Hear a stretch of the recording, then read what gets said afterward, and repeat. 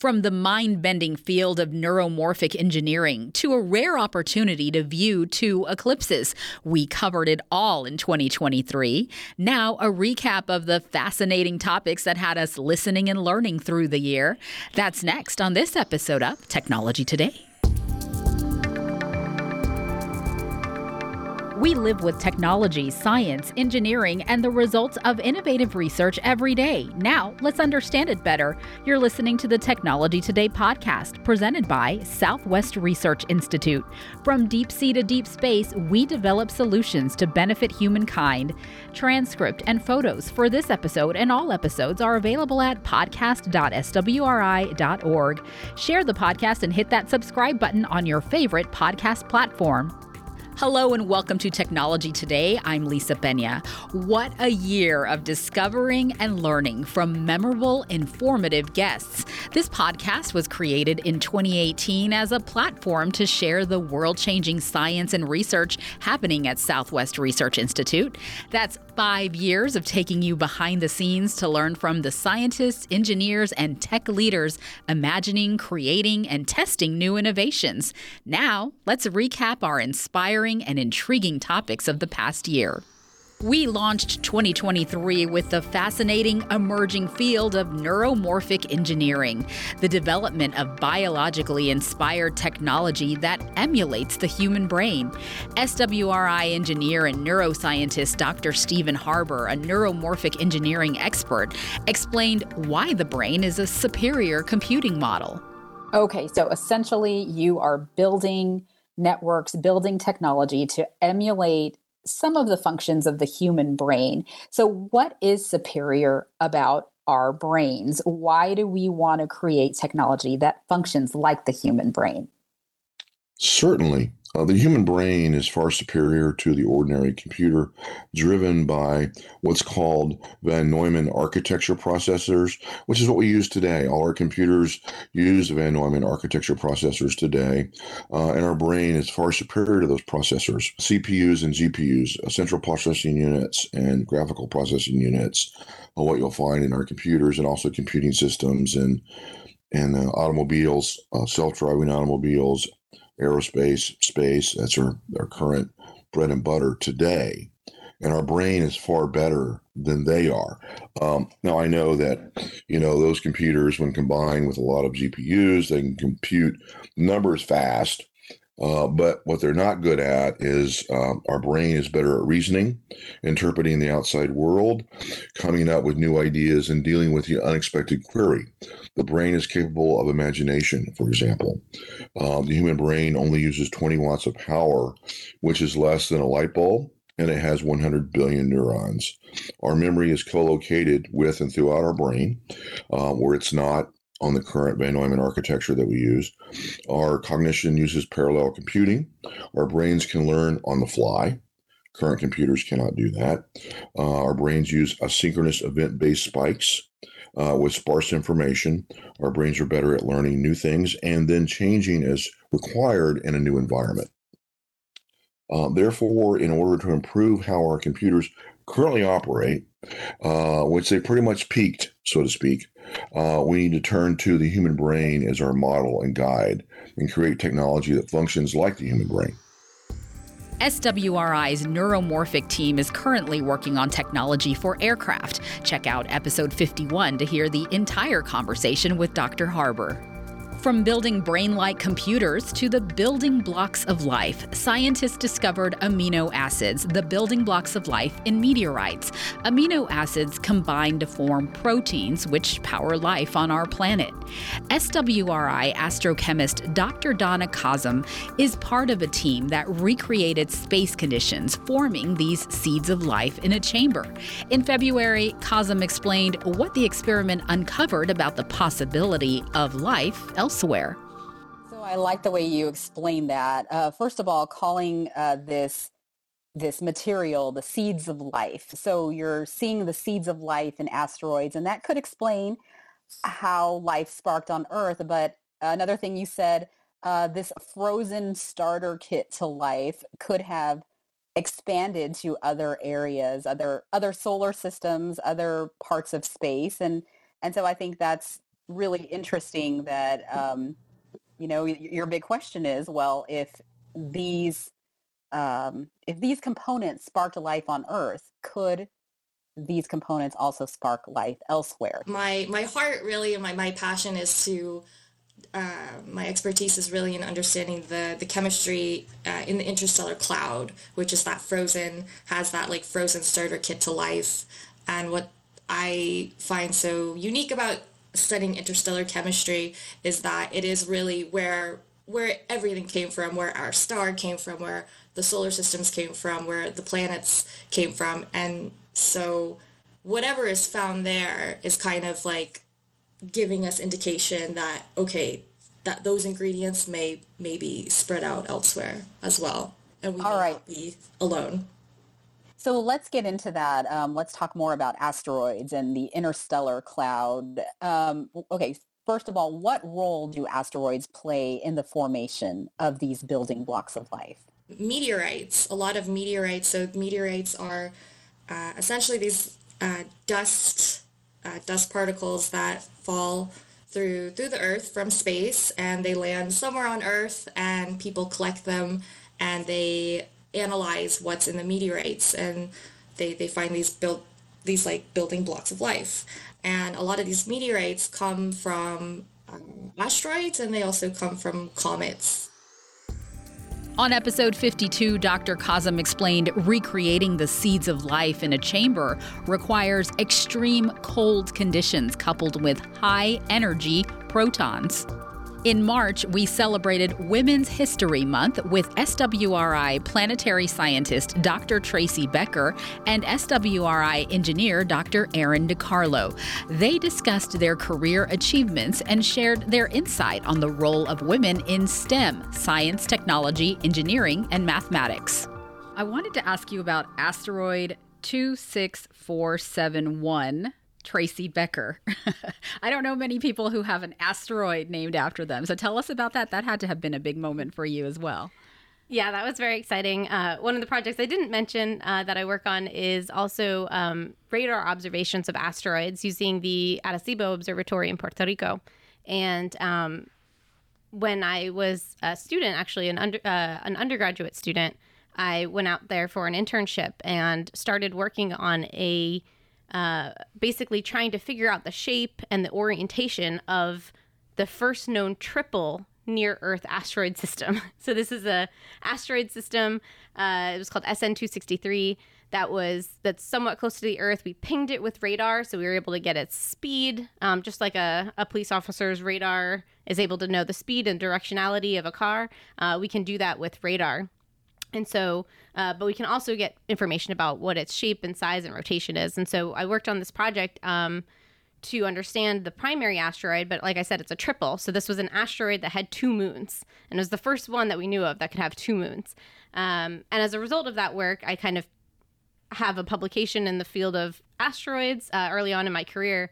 And later on, the 2 advisors that I worked for at Arecibo ended up putting my name in for having an asteroid named after me. Aaron, let's talk more about your outreach in the community.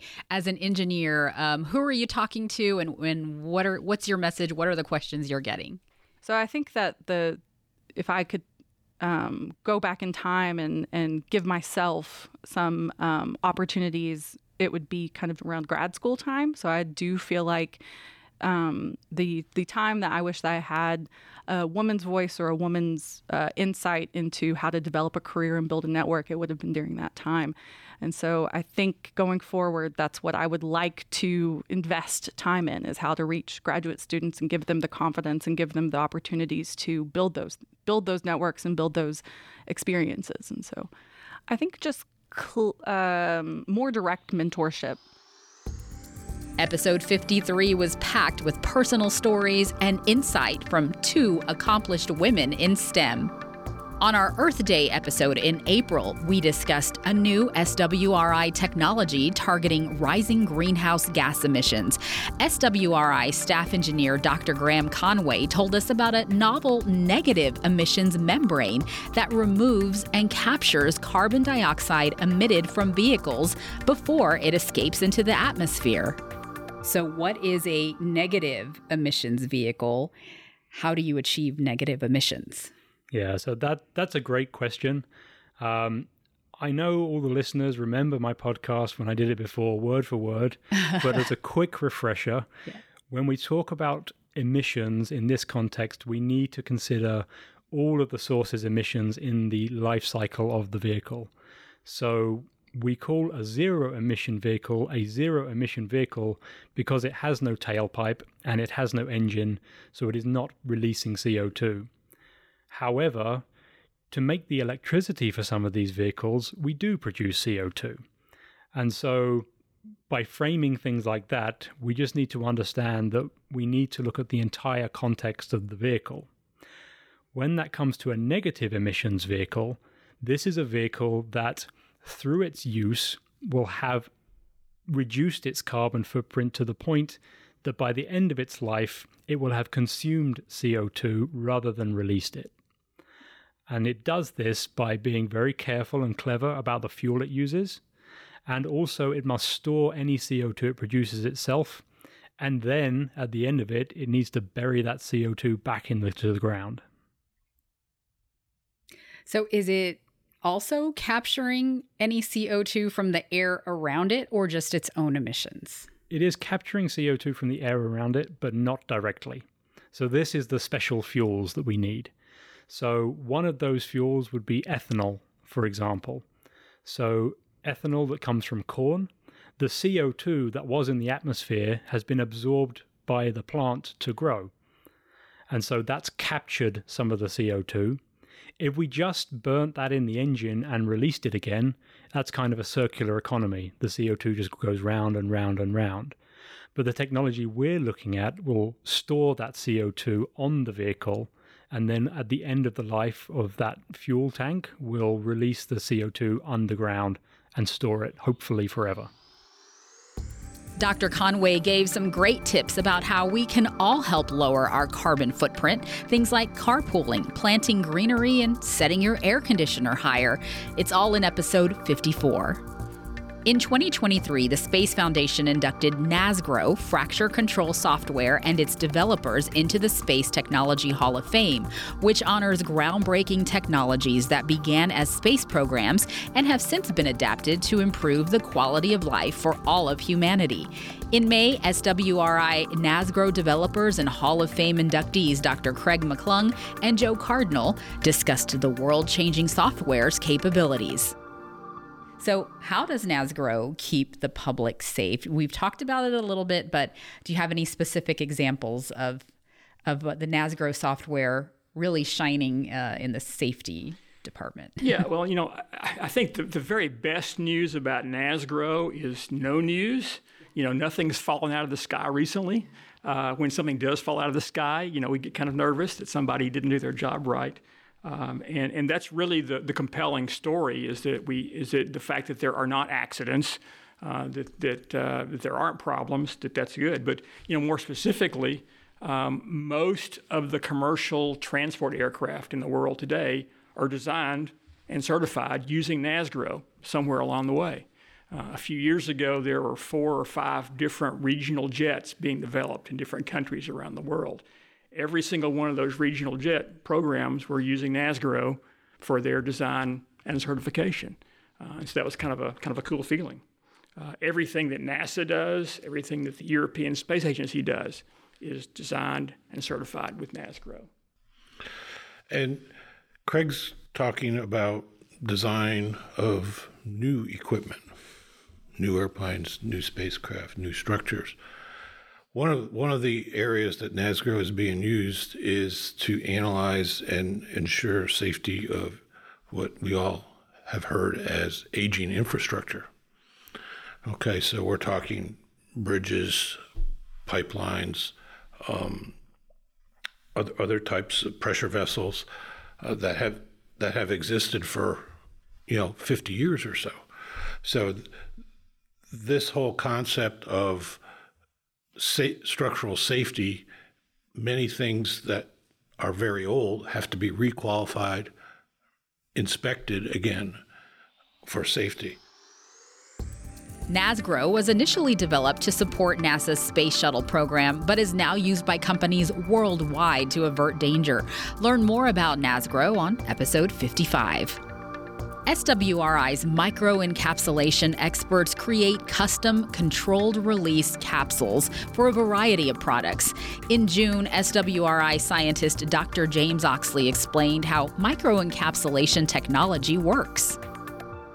So, Jamie, clients worldwide come to you and your team with unique challenges that only microencapsulation can solve. So let's start with a basic understanding of the process. What is microencapsulation and what do microcapsules do? Sure. Excellent question. Of course, a good place to start. So it's in the name. So it's a capsule first and foremost. So you can think of a space capsule or a tiny drug capsule that you might take. But we're on the micron size. So we're anywhere from below 1 micron, so nanometers, up to hundreds of microns, maybe even a millimeter, so coarse sand, down to something you can't see. And they're capsules, so they're containing something. And the most common size might be on the order of tens of microns, about the width of a human hair. And so these are engineered particles where you can have different morphologies, meaning a microcapsule. So that might be, think of a water balloon where you have a liquid inside of a latex shell, but shrink it down to, again, 10, 20, 30 microns, almost too tiny to see. Or you can have a matrix particle or microsphere. And my analogy there is like a ball of chocolate chip cookie dough or a blueberry muffin. And the blueberries or the chocolate chips are the drug or the fragrance or the flavor that you're trying to encapsulate. And then the matrix around that is keeping it into this sphere. And so those are the two morphologies. And when I talk about encapsulation, it's both of those. And the reason to make these types of capsules is to control the release. So you can think about, and we'll talk about carbonless copy paper probably later in the podcast, but if you want to control release of a fragrance, scratch and sniff is a good example. I think we've all had that book where you scratch the blanket or the fruit or something like that and smell it. Childhood memories. That's right. And you're controlling that release. And so it doesn't release until your fingernail reaches over it and breaks those capsules. And so plenty of examples that we'll go through, but controlling release is really one of the main functions of encapsulation. Since 1949, SWRI has tailored this tiny technology for a broad spectrum of industries, including for food, pharmaceutical, cosmetic, agricultural, and biomedical products. Hear more on episode 56. The Engine for Automatic Biomechanical Evaluation, or ENABLE, captures and analyzes 3D motion to help athletes achieve peak performance and avoid injury. Strategically placed cameras and powerful algorithms drive this portable, user-friendly system, eliminating the need for attached movement-restricting sensors. In July, SWRI engineers Ty Templin and Travis Eliason told us ENABLE allows coaches to collect useful data. So, how can understanding biomechanics improve performance? Let's put those two parts together and connect the dots for listeners. Yeah, absolutely. And this is really the $1 million question, and it's what we get really excited about researching and pursuing. So our group has been developing this technology ENABLE for the last 6 or 7 years, and it's finally at a point where we can start to answer that type of question. So the basic process for understanding performance currently is identifying what the best performers in the world do, that sub-elite performers don't do very well. And then we can provide feedback or training that can help narrow that gap. So we're also pursuing other avenues other than just comparison between individuals that will provide more information for specific applications to improve your performance, but I think we'll jump into a little bit of that later on. Just a follow-on to that is what makes what we're providing different than what a traditional coach would provide is we're adding that quantification factor. So what I mean by that is we're adding the math and the numbers we're trying to quantify what that coach's gut is telling them. A coach is naturally looking for all the same things that we're looking for. They just have an instinctual understanding of what good motion looks like. We're just trying to put the numbers so we can quantify. So instead of a coach saying, hey, your shoulder was externally rotated a little bit too much that time, we can actually put numbers on it and they say, hey, you were 5 degrees out. Coach can then use that, give that feedback to their player, and then track their performance to see how they're incorporating that feedback they're getting from the coach. So ultimately, we're not replacing the coach. We're just giving the coaches the tools and the data they need to be even more effective in their training. Beyond sports, Enable has the potential to be a useful tool for healthcare and military applications.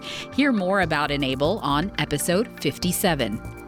The Texas Manufacturing Assistance Center, or TMAC, at SWRI supports manufacturers with the tools for success, including training and workforce development.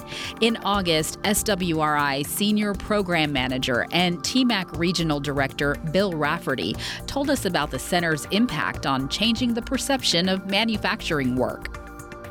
What are some challenges in manufacturing today? You know, the number one thing that I hear from our customers is really the challenge to acquire and retain talent. One of the things that manufacturing kind of struggles with is kind of a negative stigmatism about being a dull and dirty profession. But really, it's lots of opportunity for young people because of all the new tools. You think of all the technologies, robotics, automation, software, et cetera. Really is great opportunities for production to increase its efficiency, and really an opportunity for young people to get involved, use their talents, their problem-solving skills, and really forge really great and fantastic careers for both themselves and their family down the line. So it's not just about being stuck in a factory all day. There's so much more to it. Yeah, no, you think of some of those old images of factories with steam and grime, and there are some still remaining factories that are hot, but for the most part, there's great opportunities with air conditioning. Some of the user interfaces are very similar to your phone. That's how you control a robot. Yes, I think the education system has been a little too highly focused on the 4-year degree.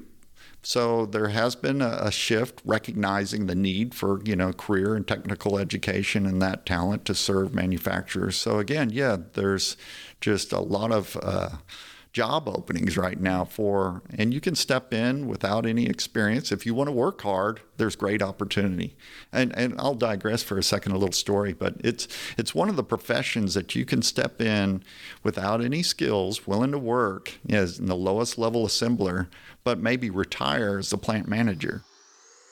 TMAC also helps companies update processes and integrate new technologies such as robotics and software into production lines. You can learn more about TMAC's services on episode 58. When we interviewed SWRI solar astrophysicist Dr. Amir Caspi in September, we were awaiting the October annular eclipse that passed through a swath of the U.S. and looking ahead to an upcoming total eclipse in April 2024. Along with discussing eclipse safety and his eclipse-chasing adventures, Dr. Caspi told us why you don't want to miss your chance to see the total eclipse. Huge opportunity to see a total eclipse. And again, that's coming up in April. For those of us who are not scientists, it's just going to be neat to see. So would you suggest making a special trip just to see the eclipses that are coming up, or at least a total eclipse? I would definitely recommend trying your hardest to see the total eclipse. If you live anywhere within an easy driving distance of somewhere you can see the total eclipse, it's something that I would absolutely recommend. For most people, seeing an eclipse is difficult because you usually have to travel to some very remote location. It can be very expensive, very time consuming. This eclipse is special because it crosses over so much highly populated and easy to access land in the United States and in Mexico and in Canada. If you can travel to see it, I really, really would strongly recommend it. You can get multiple minutes, 3.5 to 4.5 minutes of this transcendental, transformative experience. And if you can't travel to see it, if you don't have the time, if maybe it's just too expensive to go travel to see it, if you have to be at your job, you will be able to observe the eclipse on TV, online.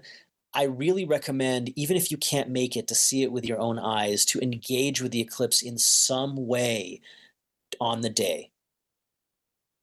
It's such a rare opportunity. And, for some, it's a once in a lifetime opportunity. We won't see the next total solar eclipse in the contiguous United States until August 2044.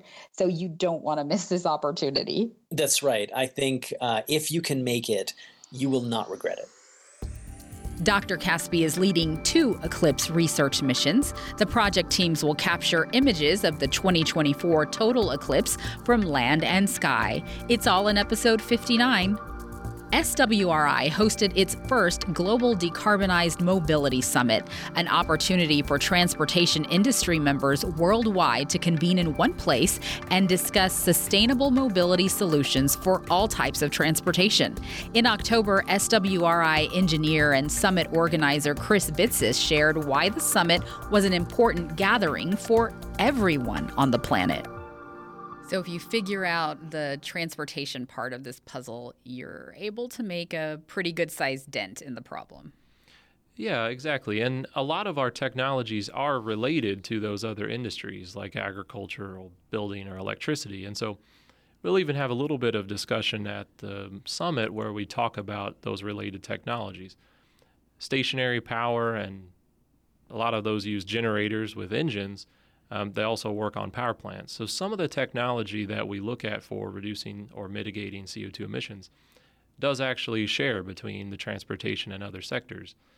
But for the most part, transportation is fairly unique in that it is quite different and varied across industries, regions, and transportation modes. The summit really is of interest to all of us, whether we are in the transportation industry or not. So tell us, again, why is this a pivotal gathering for really all people and the environment?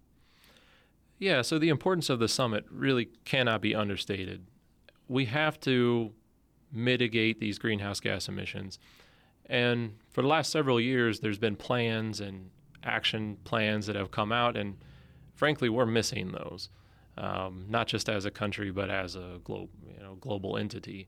And so, whether the plan is wrong or not is one thing, but I think what we really need are more options on the table. That's the biggest learning from studying a lot of these plans and current technologies and pathways is that, frankly, we may not have enough pathways to get there.